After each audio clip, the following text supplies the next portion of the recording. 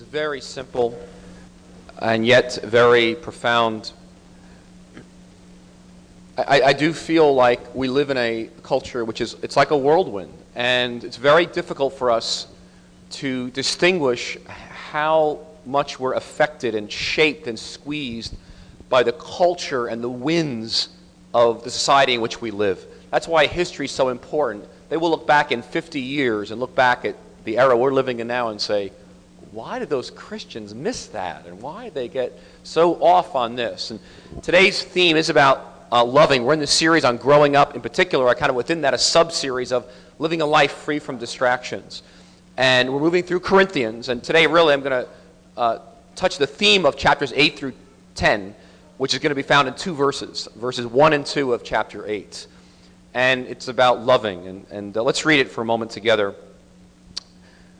And my prayer is going to be, oh God, just enable us to receive from you this morning. And it's so difficult to hear that which is so simple because of the world in which we live in, and even the way we've been shaped spiritually. As someone was telling me first service, we were talking about it, it's almost like a deliverance. It's almost like coming out of a cult. It's almost like this subculture, even of evangelicalism or Christianity, as many of us have been raised in it. And to come out of it and to grasp what I'm going to talk about today about loving and choosing love, not knowledge or morality or your own personal freedom, but choosing love as the highest goal of life, because God is love, and he who lives in God lives in love, 1 John 4:7. And Paul's taking that biblical truth of who God is, and he's applying it into a church that's divided. Divided because they come from different cultures, different backgrounds, and they're literally divided over here, the issue of food sacrificed to idols. And many Gentiles who'd come to Christ in the Corinthian church came out of idol worship, where they would cook food and sacrifice it to idols. Many Jews in the church came out of a culture that was not an issue for them. They easily ate food that was sacrificed to idols, didn't bother them. And so the Jewish Christians looked down on the Gentile Christians for being so hung up about this food sacrificed to idols, because they said, we're free in Christ. Why is it messing you up in your spiritual life?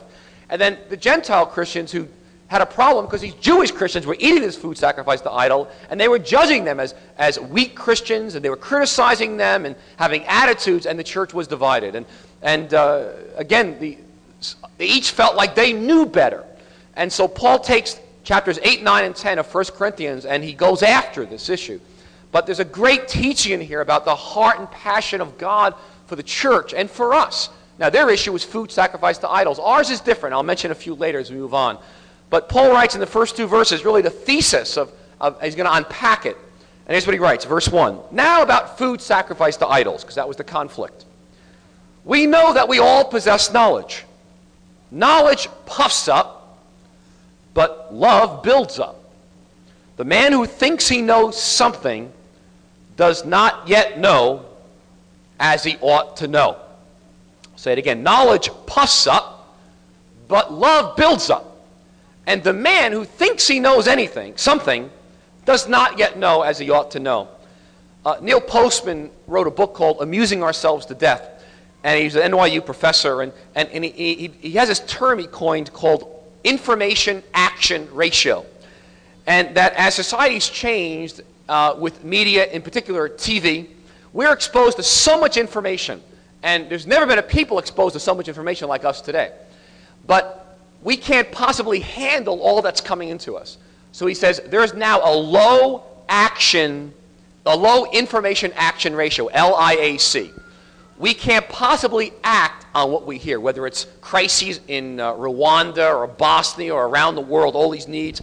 We can't possibly absorb it all. So we're so used to taking information and we don't do anything about it. We have to, or else we'd explode. We're bombarded day and night. And the problem is, and TV is really caused that more than anything else. And the problem is now, as Christians, we receive so much biblical information that we can't possibly act on it all. And so we have what's called a low information action ratio. Now, God's intention is that we would act on what we hear. The Corinthians had a lot of information. They knew a lot. They knew the Bible. They knew the gifts. They knew about power. They knew how the Spirit worked. They knew a lot. But they weren't doing a lot with it, and the church was divided. So what Paul's going to do here, I'm going to make one point. Put the overhead up. I'm going to make one point he's going to make here today. I'm going to kind of twist it around, look at it from different ways. And his basic point is this. Go down. Choose love, not knowledge. Not that he's against knowledge by any means. Paul was a PhD. We call him a Harvard professor, Nobel Prize winner of his day. The guy was brilliant. And he was by no means against learning. But he understood the choices that had to be made. And he goes, as you think about your life, how you're going to live it. You've got career goals. You've got career aspirations to learn more things. Many of you going to school. You'll be going to seminars, getting books, the rest of your life. And he goes, that's okay. But that is the aim of that knowledge is so that you will love better. So your simplicity of your life, being centered on God, is to live a life of love as Christ has loved us. Because God is love. The kingdom of God is not a kingdom of knowledge. It's not getting greater and greater wisdom, but it is learning to live in this world, this kingdom, which is love because God himself was love. Now, the Corinthians had a very, very hard time receiving this. I believe it's very hard for us to receive it today for a variety of reasons. I'm going to read you a story about a guy named Mike Mason, and his story is, I think, a lot like ours in this room. Mike Mason accepted Christ many years ago, and he writes about 20 years ago, he was with his parents in the airport, and they were saying goodbye, and he couldn't wait till they left. Their relationship was strained, and he says, we were sitting at this table, and he goes, and I was basically girl watching, and I was counting the seconds until I would be able to leave their company. He says, I was a classic picture of modern man. I was plagued by distractions, addictions, obsessions. I was never at home in my own skin, never truly connecting with other people.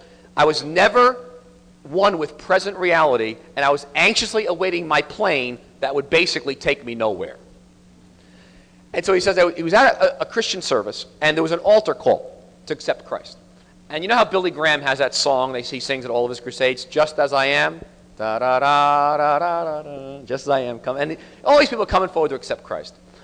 And he realized, he said, a light dawned on me that, I'm going to quote, while I had given my life to Jesus a number of years ago, I knew that I'd never given my life to people. Something in me had always held back, guarded. I was insecure, untrusting. Whereas Jesus seemed approachable because of his unconditional love, people were a mixed bag. So he says, that day I answered the altar call. Along with all those who came to give their lives to Jesus, I rose and gave myself to the people. I actually stood up and said, I love you all and want to marry you. What a nut. All right. I had been running from people all of my life, and it was time to turn around and walk the other way. Having invited Jesus into my heart, it was now time to invite people in. For the conviction had overwhelmed me that this is what it really means to be a Christian.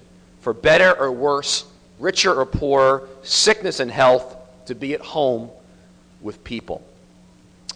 Now, I don't know about you, but I relate to that. And we live in a culture which is fiercely individualistic, and we live out our lives very much about how am I doing. And the Corinthians were the same way. And so Paul says in verse 2, you don't get it. You don't get it, guys. Knowledge just puffs up, man. It just lifts you up, makes you proud. The more knowledge you get, you know what? The further you're getting from the heart of God for your life. But he goes, but love builds up. And in fact, Paul says, if you think you know anything, you don't get it. Now, many of us have not had a lot of formal education, and down deep you feel second class. Because maybe you didn't finish high school or college or grad school. You didn't get that. You didn't become a journeyman, an electrician, or a carpenter, or whatever. And so you feel second class. And you know what? You're like the Corinthians, just on the other side. Some of us do have degrees, and some of you have master's degrees. We have 2 doctors here, and lawyers, and PhD folks. And our culture right now is driven by Regents exams, New York State Regents. Because you have kids in junior high and high school, you know the fervor and the craziness it's get more knowledge and get it into your kids and take extra courses. And some of you come from cultures which, if you don't have a degree, a graduate degree, there's something wrong with you. You have failed. And you know the pressure of that. And Paul says, that was going on in Corinth. Get more spiritual knowledge. Go to another conference. Get hands laid on you. Get another Bible course. Something. Get more and more this secret wisdom from God. And what happened, it kept dividing them from people and producing arrogance and superiority and inferiority. Think of how much money and time and energy you have invested in your life to learn more. Just think about it. Many of us have invested 15, 20, 22 years of our lives, tens of thousands of dollars to grow in knowledge. It's not a bad thing, but let me ask you, how much time, energy, and money have you invested to grow in your ability to love others? And what Paul says here, knowledge just puffs up. Love builds up. Honest, my first 15 years of my Christian life, no one ever challenged me this way. I never thought about it. It was never in my agenda. Verse 2, knowledge puffs up, but love builds up. It was just grow more, learn more, get more books. And I was accumulating information, not for the sake necessarily of loving people more and being more humble and gentle and servant. I wanted to learn more so I really could be somebody and find my value and worth in what I know and not loving people. What's the success of a Christian life? Paul says it's loving, not in everything else, not in judging, making classes. So let me ask you this question here. How much do you know? Paul says if you think you know, you don't know much. God's ways are higher than our ways. The secret things belong to the Lord our God. Even if you are an expert in your field, in light of what's out there, you know so little. He says a wise person knows they don't know much. Verse 2, the man who thinks he knows something does not yet know as he ought to know. And Paul knows this, that if you think you know a lot, the sad thing is God's going to have to bring you down someday. It may not even be on earth, but God will bring you down. Isaiah says, God will, every high exalted thing, God will humble. And so Paul says it's really sad.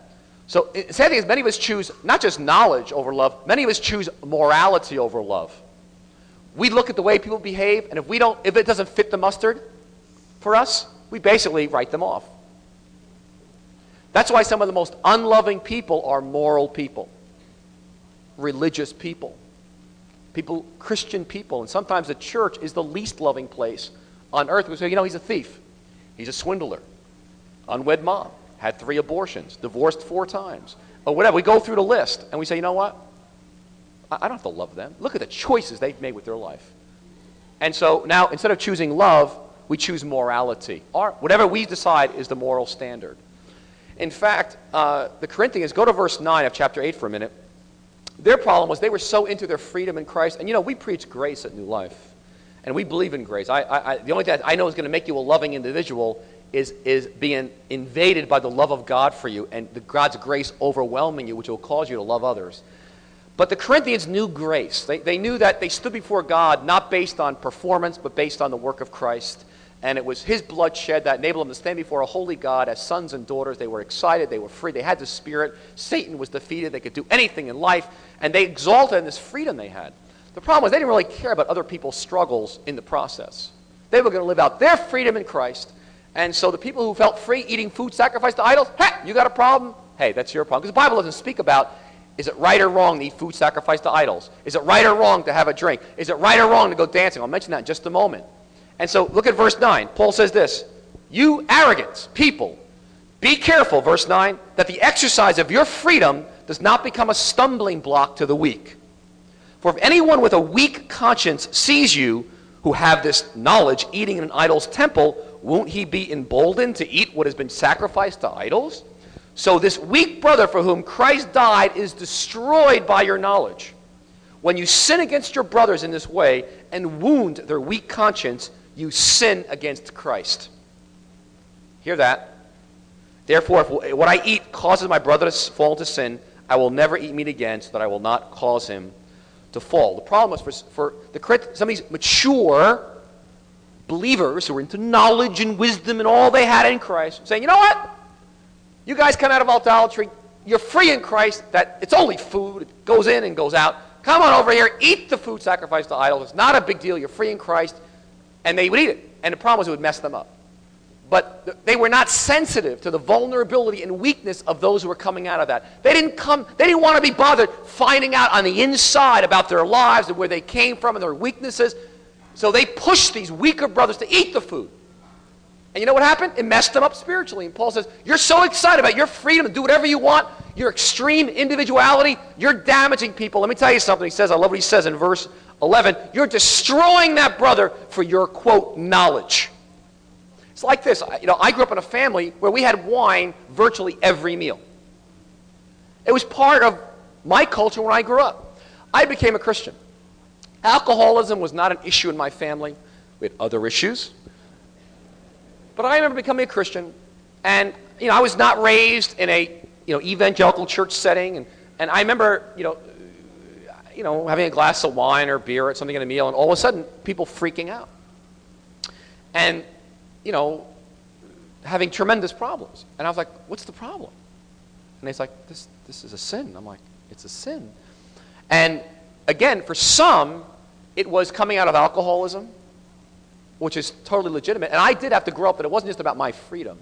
But with certain people coming out, it's such a temptation, it's such a struggle that it's best, Paul says, don't do it. With them at least, because of their background, their vulnerability to it.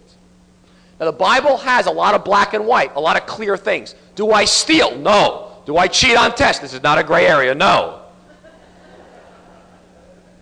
Do I judge and criticize and kill people with my words? No, the Bible's very clear on many things.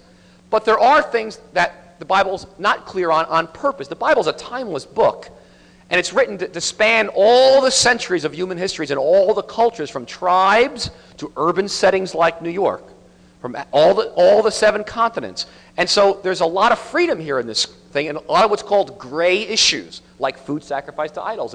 And it's going to be different in different cultures and different settings with different people. And so Paul's passion, he's saying, listen, guys, choose love, not knowledge. It's not about the fact that you're free in Christ. The overall goal of your life is to love people. That is success for you. That is the goal at the end of your life. Is not whether you made $3 million, whether you got to the top of your career, whether you wrote 10 books, whether you were successful. The issue is, did you love? And that will be the evaluation. That is the goal. Friends, that will so simplify your life if you'll just hear this. When you wake up and go to work tomorrow, and you've got a lot to do, you say, my goal today is to love people well. Not to be a doormat, but to love them well. That is to be present, to be there, and one by one, those who come my path, to love them. If you will keep that before you, Paul says, that is to be the pursuit of people who've grown up in God. Now, what does it mean for us today? Here's some gray issues, all right? To choose love and not personal freedom or knowledge or morality. Let's take movies and scenes. Let's take R-rated movies that may be violent or sexual scenes. Some of us, you got to ask yourself, how am I impacted spiritually? And then how am I impacting maybe the people I'm with? So, for example, some of us come from alcoholic backgrounds, and so to be around liquor, we can't even go near it. Okay? And we understand our weaknesses, but we understand how it affects other people. Let's take, for example, these R-rated movies, some sex scenes. Some of us come from backgrounds of great violence or a lot of sexual promiscuity. And now as we try to walk out purity and healthy relations with the opposite sex, for us to watch certain scenes, even if they're not explicit, send us on a downward spiral. We have to know that about ourselves. But loving means I care enough to know that I've got to find out, how does it affect the brother I'm with? And if it's a problem, you know what? We're going to watch Barney, all right? Because I love them, and I don't want to do anything to cause them to stumble. I want to serve them. Even though I'm afraid I can watch it, but I do care about them. Let's take sexual jokes and innuendos. Some of us just so flippantly throw them out. There are folks who have been through abuse and great pain in their sexuality. Loving means I'm actually sensitive at what's going on in their lives and what I say and the kind of jokes I use. Let's take tattoos and body piercing. All right now. Let's lift up. Let's look at those belly buttons right now. From tongues to ears to eyebrows. I mean, it's navels, thank you. And, it's a gray area. Is it absolutely everybody all the time? No. I got to ask, how is it affecting me spiritually and other people? But it's one of those areas which I can't pull out a verse for you. But for Paul, if you look at chapter 10, verse 30 and 31, Paul has great respect for individuality. Many of us like to mass-produce Christians If we can just make everybody like me, this will be a great place. You ever feel it? Thinks like me, feels like me, has gifts like me. Paul says, listen, because they didn't agree with Paul here either. Paul's saying, in verse 30 of chapter 10, if I can take part in a meal with thankfulness, why am I denounced because of something I thank God for? If you can thank God for it, God bless you, Paul says. And then verse 31, so whether you eat or drink, whatever you do, do it all for the glory of God. I'm just looking for the glory of God. Going for a walk. It doesn't mean you don't do anything that's not in the Bible. It means whatever I do for the glory of God. What's eating a good meal, taking a nap, playing baseball, reading Time magazine. Whatever I do for the glory of God. That's my life. And so Paul says, do as you please, but live for the glory of God and give thanks. Let's take appropriate clothing. What's appropriate in clothing? Now, obviously, less is better out there right now, especially for ladies. And I think the question is, well, I want to be sensitive to where are the men around me.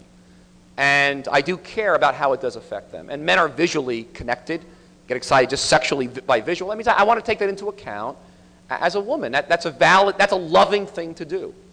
Let's take kissing and touching. I know, whoa, I know.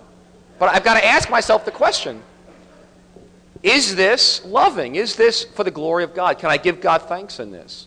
If you can't, Paul says, the principle is that's your line for you and the other person. How about going to Atlantic City? I got my tickets for tomorrow. I'm only kidding. I don't know. I mean, I can't pick out a verse about Atlantic City.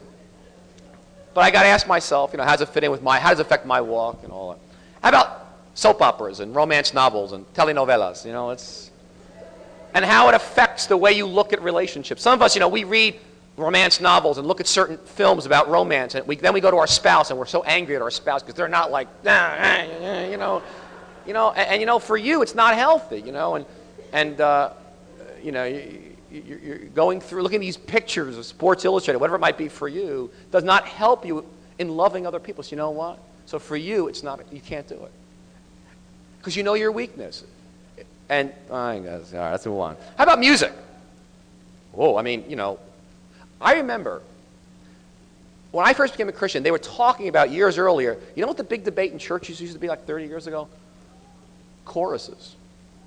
Choruses, like guitars and like having a band, like that was considered like carnal. You're saying, oh my God, that's a problem.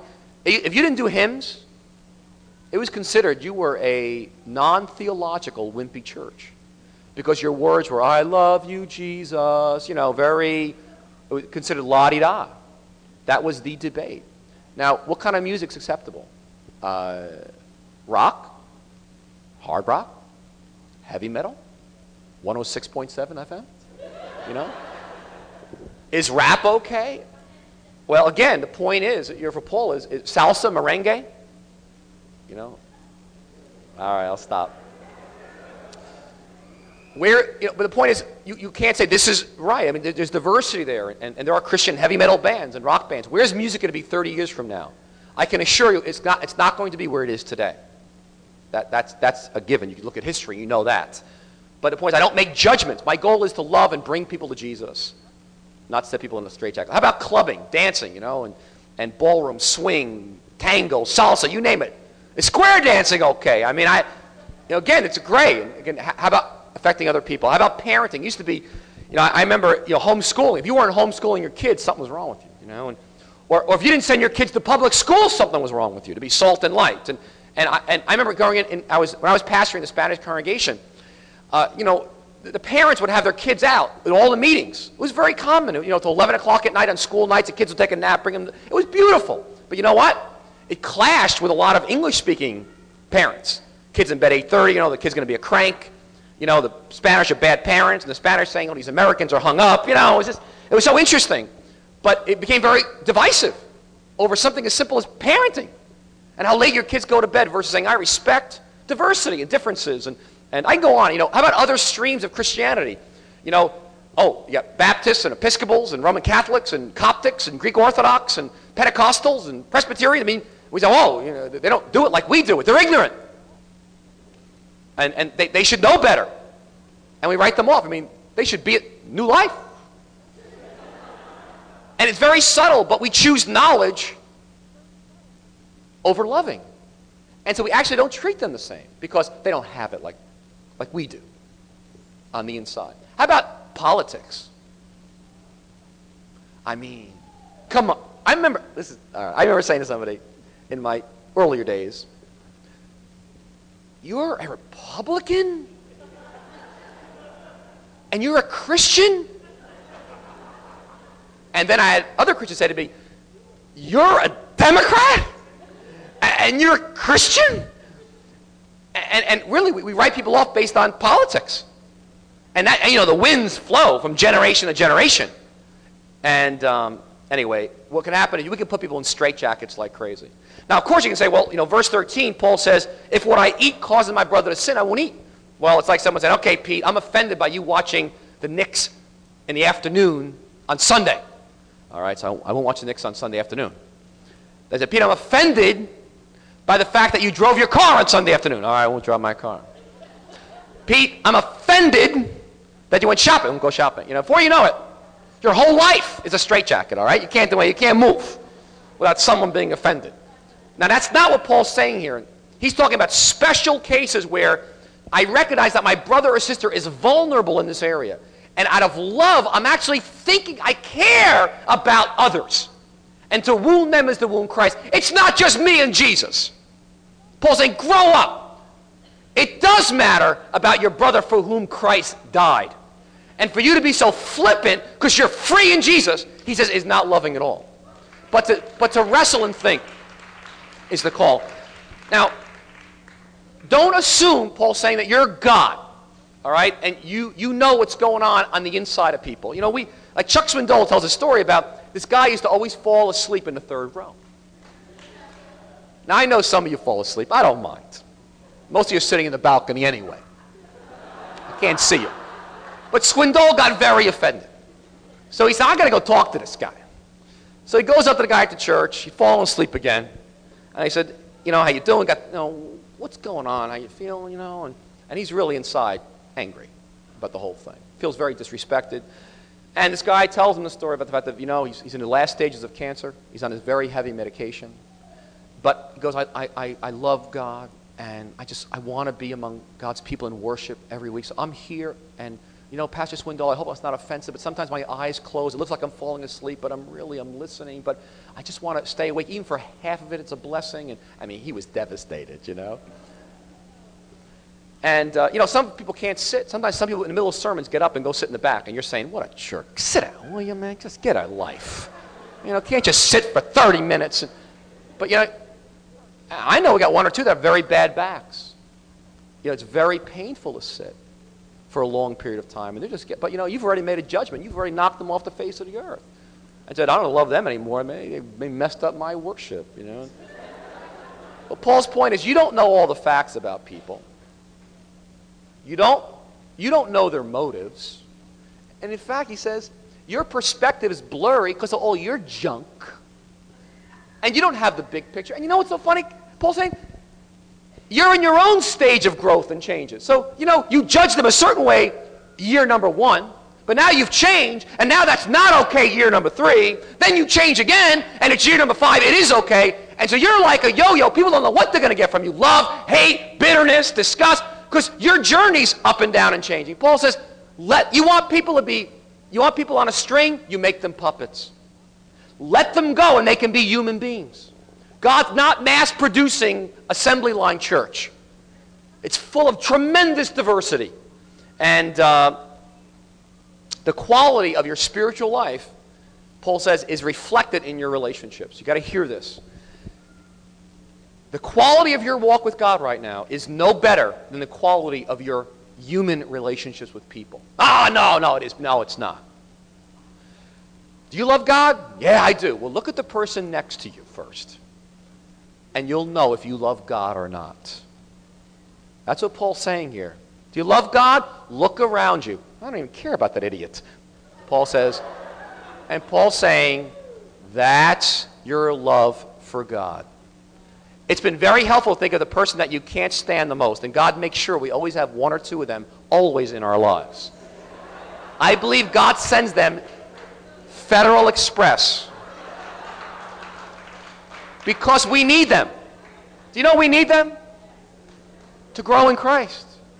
We desperately need them. So that we'll go back into ourselves and repent for our judgmentalism and criticalness and receive grace for ourselves and then give grace to them. All right, now, let me go down here. And I want to close with this. 3 barriers.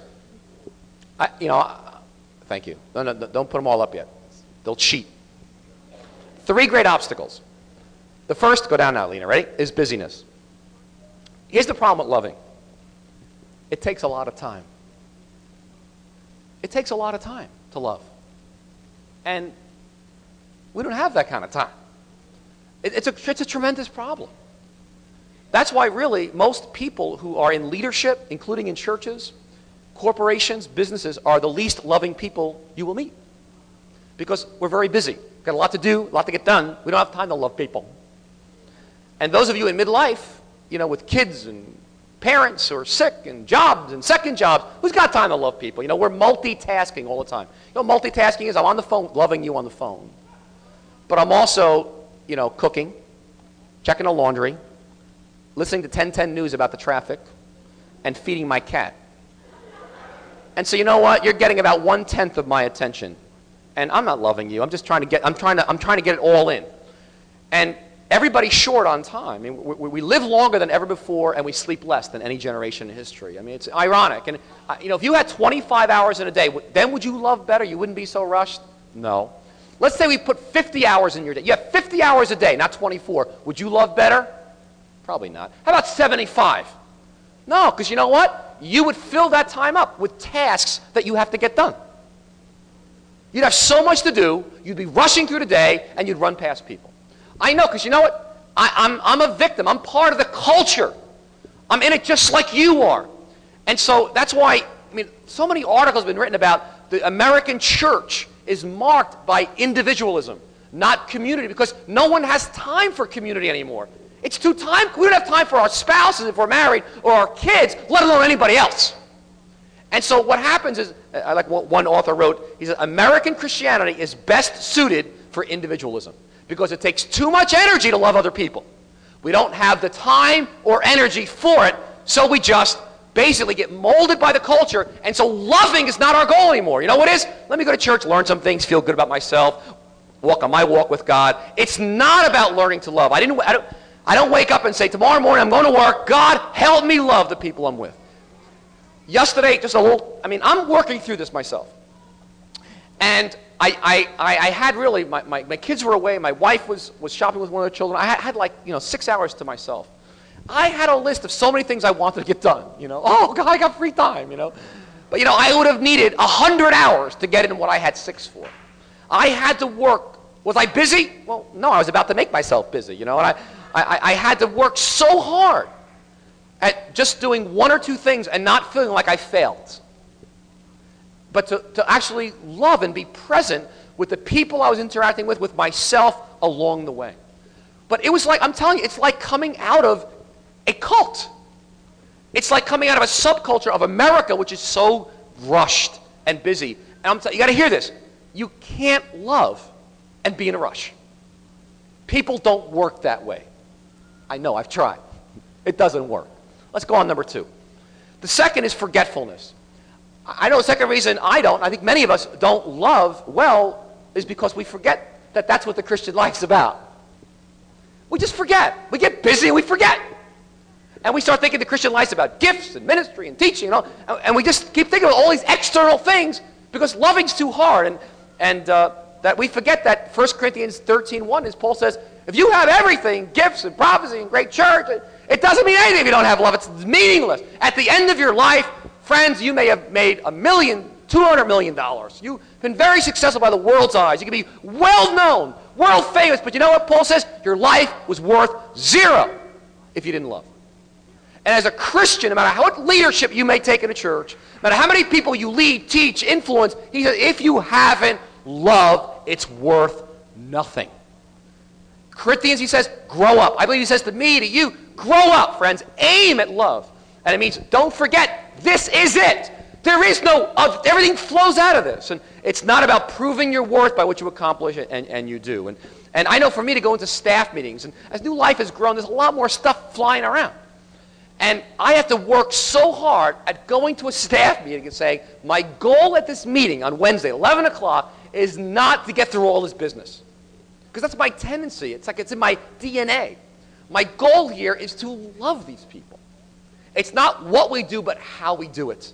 And we have tried to make this transition as a church. It's not what we do, it's how we do it. It's are we loving in the process? If we're not, let's not even do it.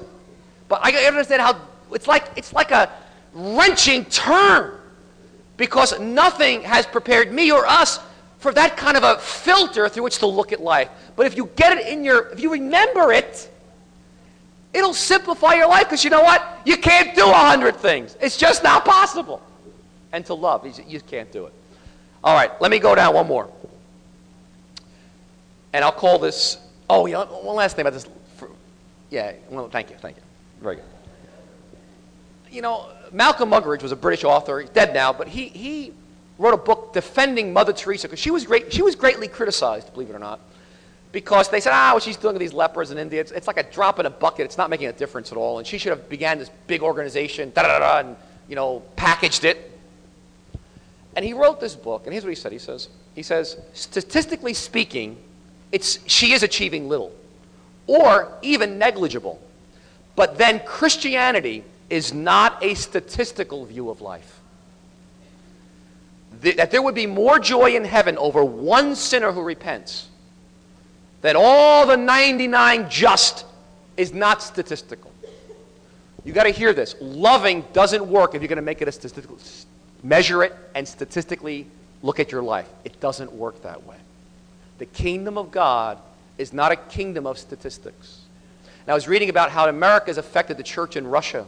They sent a lot of money over to Russia, and now these Russian churches feel pressure to get numbers into church so they can send a report back to America that want to see the numbers, and then they'll send more money. If they don't see the numbers, they're not going to send more money. Do you realize the statistics? The issue is not love people. The issue is produce. It's in you. It's in me. God says, grow up. The call is not just accumulating knowledge. Yes, as it serves you to love people. The great winner in our midst here, success, friends, for us as a church, is not to be big, not to be dynamic worship. These are all good things. It's to be known as a church that loves people. All right, last thing is this. Go down. This really is my favorite because this is a challenge. The great obstacle number 3 is we don't love ourselves well, many of us. Now, I'm not talking about being an egomaniac, but I'm talking about loving the self, which is what you love other people with. Remember the Bible says, Jesus said, love your neighbor as yourself. What that implies is that you will only love other people to the extent that you love yourself in a healthy way. You can't give me yourself if you don't know who yourself is. In other words, if Jesus could have said it this way, you will love your neighbor as you love yourself. That's the way it's going to work out. You hate yourself, it's going to come out with your neighbors. So you can't treat others any better than you treat yourself. You may try, but it doesn't work. So if you're not gentle with yourself, you're most probably not gentle with other people. If you are not generous with yourself and gracious toward yourself and giving grace to yourself, you're probably not generous and gracious to other people. If you're always feeling guilty and condemning yourself, most probably you're condemning and critical of other people as well. We just project our self-hate to other people and all of our stuff. And that's why we want to love the whole world, but many of us can't even start with ourselves. So, hear this. The obstacle is we don't love ourselves well, but loving ourselves is hard work. Because you know what? That means I have to take care of this person who's got great limitations, sinful parts of myself. I have to reflect, become aware of all this stuff of who I am and how I got to be where I am and my weaknesses, and then I give people the self of who I really am. Hear this. Attempting to give a self to somebody else, and you don't even know who you are, you don't feel, is like giving somebody a gift in a box, but you don't even know what's in the box. You just hope it turns out okay. Let me ask you this question. On the inside, are you warm? On the inside of yourself right now, are you warm and full and thankful? Or on the inside, are you tense, angry, and numb. What's going on right now on the inside? Now, Jesus prayed that, he said, I pray that the full measure of my joy might be in you. It was always intended that his joy would be in us. We'd live life so full, out of which we would love other people. The problem is for many of us, because of family of origin stuff, culture, we have self-hate, you're a bum, you're no good, and you know what? We don't love other people because we can't even get past first base. The most loving thing some of you can do today is to take care of yourself. So you have something to give other people. Some of you are saying, I'm beat, I'm exhausted, I'm beat, I'm on. You're right. And it's true, you're good for nothing. You will love your neighbor as yourself. But it's your responsibility to take care of yourself and what that's going to mean for you. Not just for yourself in a narcissistic way, so that you can love other people and you've got something to give. Love your neighbor as yourself. All right, let me stop here. Some of us, William, why don't you get ready to come on forward? I do think for some of us in this room, it's like a Copernican revolution. You gave your life to Jesus X number of years ago. It's time for you to give yourself to love other people. I know. I've been hurt, Pete. I went down that road. I made myself vulnerable. I disclosed myself, and they stepped on me. And I'm not going to do it again. So I'm here. I'm at New Life. I got my walls up. I even go to cell group, but I'm not going to let them in too much. Listen, accept people as you accepted Christ. Hear this. The goal, the aim of life is to choose love. It's a choice. I've preached on love before. I understand so little about love. I have such a long way to go about love. If you make your life goal to love people, it will break you. You know that? Because you realize, oh man, I don't love well at all. It breaks you and it makes you dependent on Jesus' grace for yourself. And it calls you to be such a gentle person because you realize, I don't love well, but I do want to grow in that. Because there's nothing more important in the world than that. And what a gift if you come from one culture to learn to love somebody from a totally different culture. What a great gift. That's why New Life is such a wonderful place to be. All right. I asked William to lead us in this song that he loves, and he shared it at a prayer meeting last Tuesday night. I was so moved by it, and I said, William, just share about why this song is meaningful to you, and then we're going to sing it together, and then we'll close. All right. So William, why don't you share that, and then we'll. Now that Pete has introduced me already, my name is William, and I'm very nervous again, just like in first service. And someone told me that's God shaking the truth out of me, so. I am one of those people Pete was, or I was, one of these people Pete was talking about. I hated myself through my road of using drugs for 25 or some odd years. You don't love yourself if you do those kind of things to yourself. Abuse your body, abuse yourself, hurt the people that you say you love to at least. And I did this day in and day out for many, many years.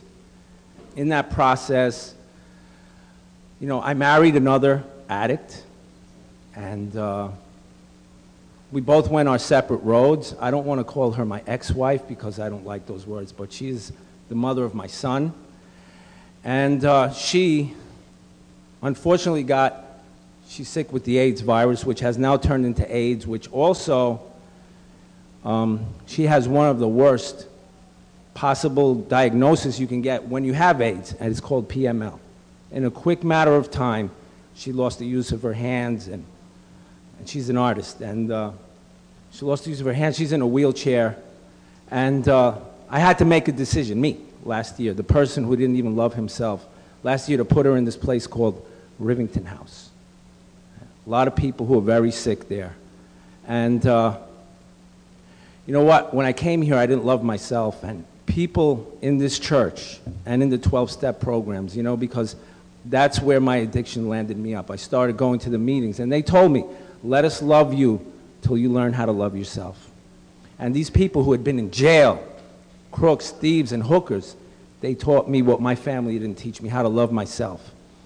And then you guys, when I came here to this church, through Pastor Pete's sermons and in my cell group and other people who have loved me, because people would say, William, we love you. I still couldn't believe it. We love the way you do worship. I was like, you don't know what I'm really all about. And finally it sunk in.